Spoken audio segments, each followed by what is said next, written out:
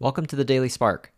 This is William Liao, where I share one idea every day on how to do our best work, create a thriving culture, and live a meaningful life. Imagine the first time you tried to swim and all the things that you had to figure out, like how to float, how to paddle, and how to move from one position in the pool to another. Most likely, this was not an easy experience. However, for those who keep up with swimming, it eventually becomes second nature, much like breathing.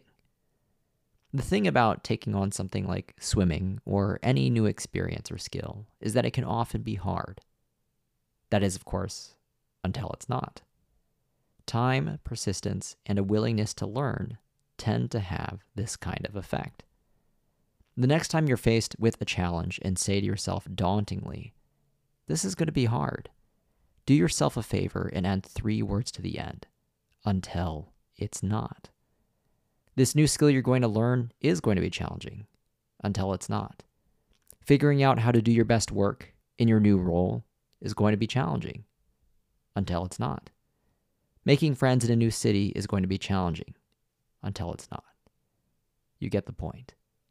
Declaring until it's not is an expression of confidence in your ability to ultimately figure things out. As an experiment, try taking stock of all of the skills that you now find easy to do. Chances are you have plenty of reason to believe in yourself.